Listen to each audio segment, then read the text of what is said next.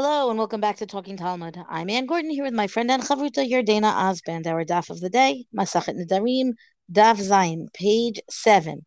So a couple of interesting things on this daf from Amud Aleph that I'm going to start with before I hand it off to Yardena for more of Amud Bet.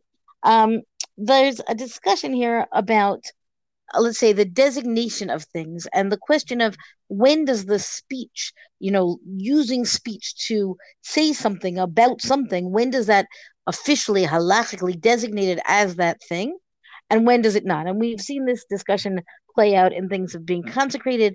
And so the top of the daf begins with this question about it for tzedakah. And now the part that I'm going to do from the sublime to the profane, I suppose, or mundane. There's a discussion here about whether when somebody says something specific or not specific, as the case may be, about a bathroom being a bathroom, does that have the halachic status of becoming a bathroom?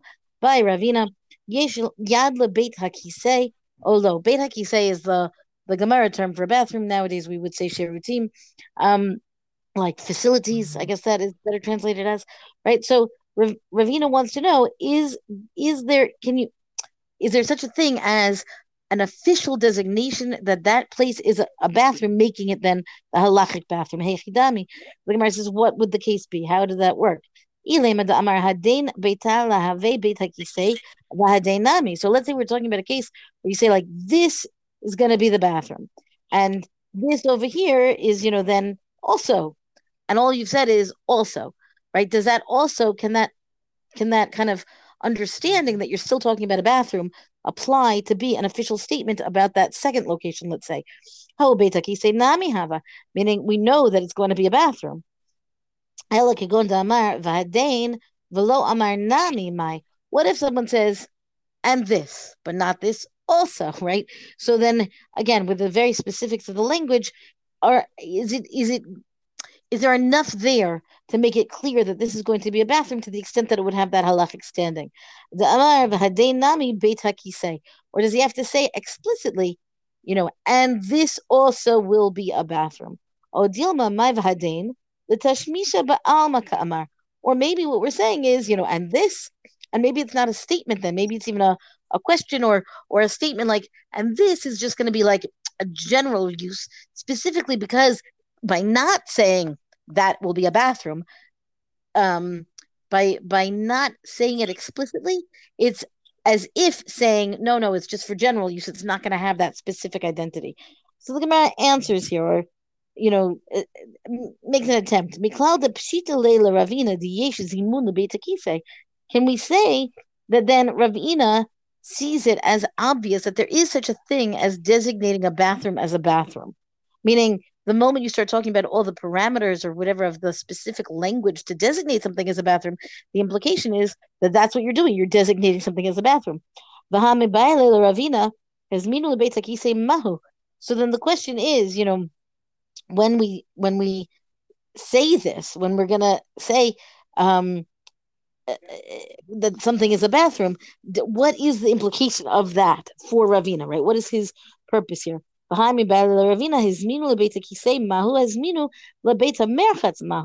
about a bathhouse?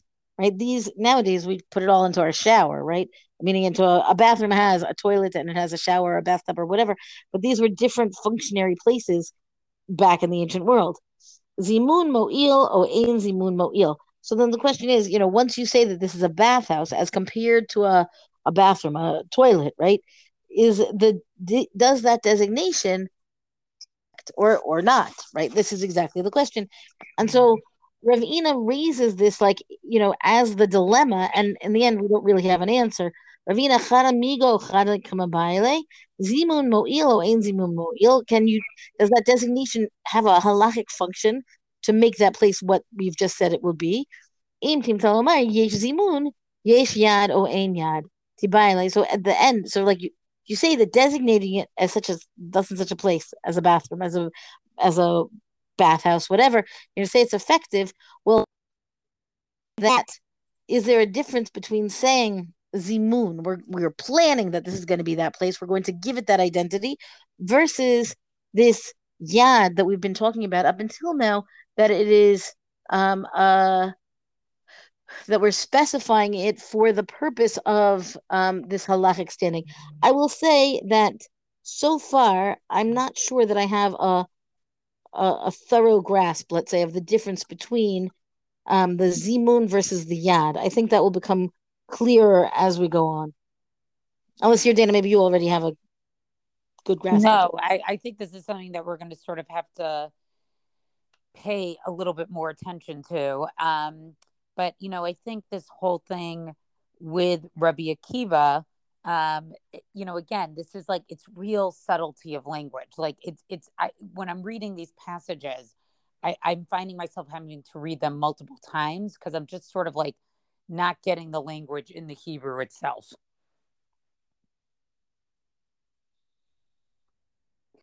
Right. Yes, I'm with you on that. Let me just quickly do this passage about Rabbi Akiva. It is very specifically menudeh ani lacha, right? Somebody who says, I am, let's say, ostracized. I am apart from you, right? Amar Abaye modeh Rabbi Akiva le'inyan mal. So what happens is that Abaye says that Rabbi Akiva, and he's clearly talking about a bigger discussion that happens elsewhere that everybody knows about, except for maybe we don't, right? But if we already knew all of Shas, we would know exactly what this is talking about. That Rabbi Akiva has a position that when you're talking about mal, that somebody is the person who violates an oath that is in this kind of phrasing, right? Menudeh ani lacha. Rabbi Akiva says that person would not get malkut for the violation of the oath. So then the Gemara wants to know, so let it say Rabbi Akiva machmir. So then let it teach that Rabbi Akiva is stringent as opposed to saying, just this case of menudeh ani lacha. We don't know yet that it's a matter of Rabbi Akiva being stringent as opposed to stringent for the need of flogging, I should say, right? Meaning that he's going to be lenient with regard to the words themselves. So therefore, right, he's going to concede that the person who violates the oath is not going to get flogged. And as I said, this is a kind of thing that it's really like 3 little lines here, and it's really talking about, the bigger topic of what the punishment is, or when does the punishment kick in or not kick in for the case of breaking the oath. I want to just say that when I first read this passage, and this is why I'm the one talking about it and not your Dana, I kind of had this, like, my heart sunk a little bit, because anytime we talk about, and it's really just a halachic punishment, right? That's the basic shot here. But that Rabbi Akiva's name, because we know how Rabbi Akiva died, right? He was flogged, right, with iron combs. It's a very gruesome death. My heart sinks to think, like, he's talking about it like a halachic puzzle, right?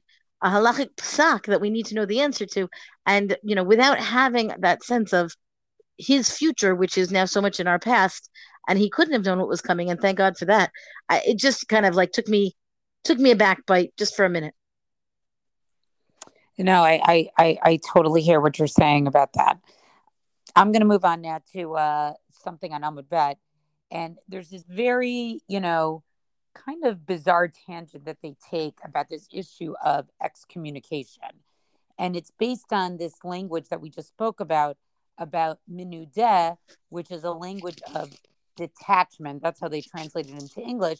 And it's a question of, the rabbis hold, is that really saying you're excommunicating somebody versus taking a neder from somebody that you will not have any benefit? And so then the Gemara gets into some laws, certain halachot, about just excommunication in general. So one of the things it says here is, Amar Rabbi Eli, Amar Rab. Rabbi Eli said in the name of Rab, Nidalu b'fanav, if you excommunicate a person in their presence, ein matirin lo elo b'fanav, you can't annul it, that excommunication, unless they're present also.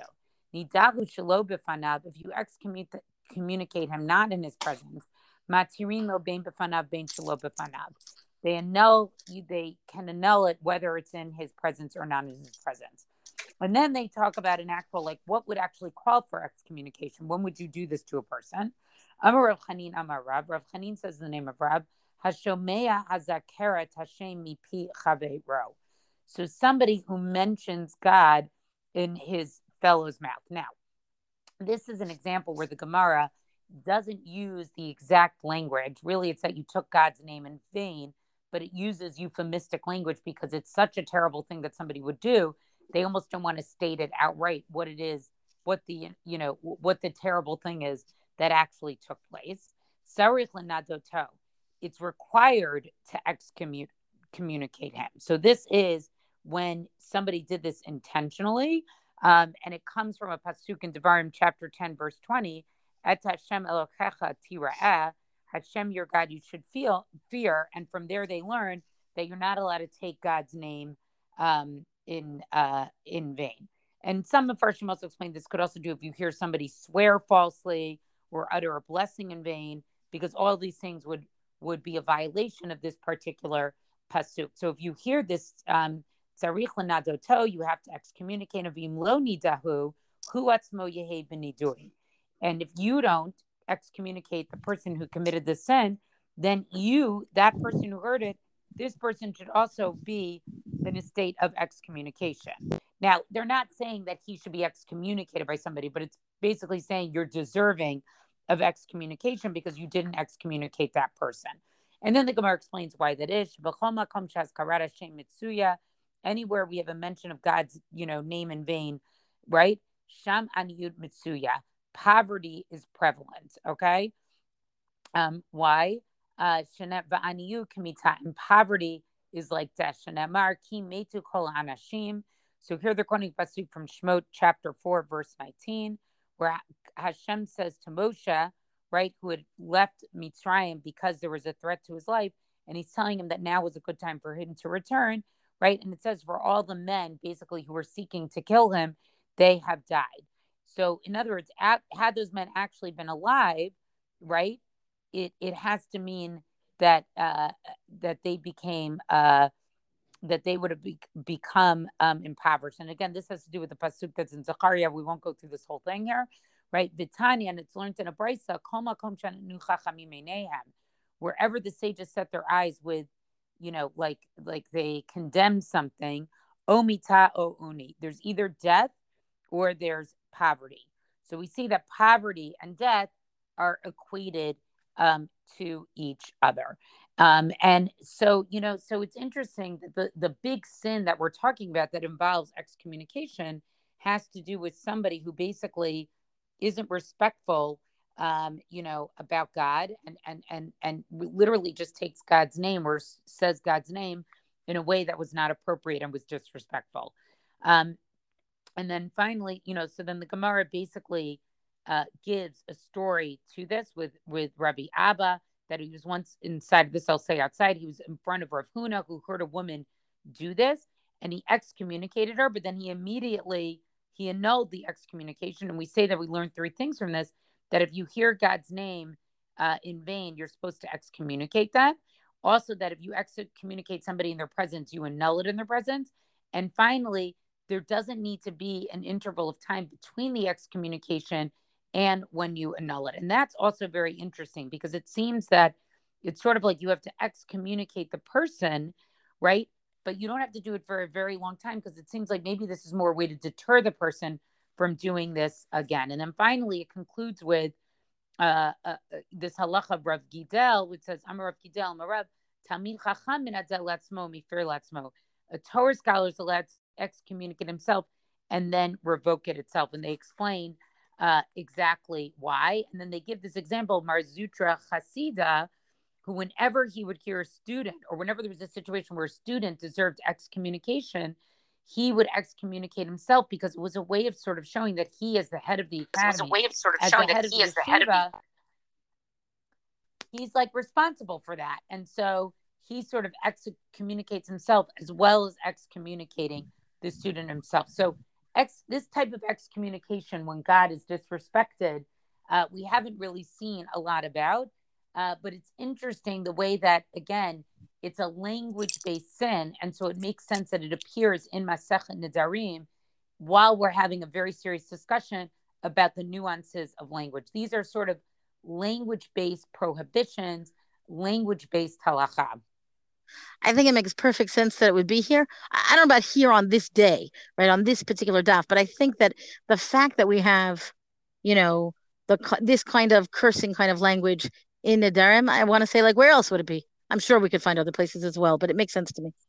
Yeah, it's going with it. It flows well here. Well, that's our DAF discussion for the day. Rank us, review us on all major podcasts. Thank you to Rabbanit Michelle Farber for hosting us on the Hadran website. Let us know what you thought about this DAF on our Talking Talmud Facebook page. And until tomorrow, go and learn.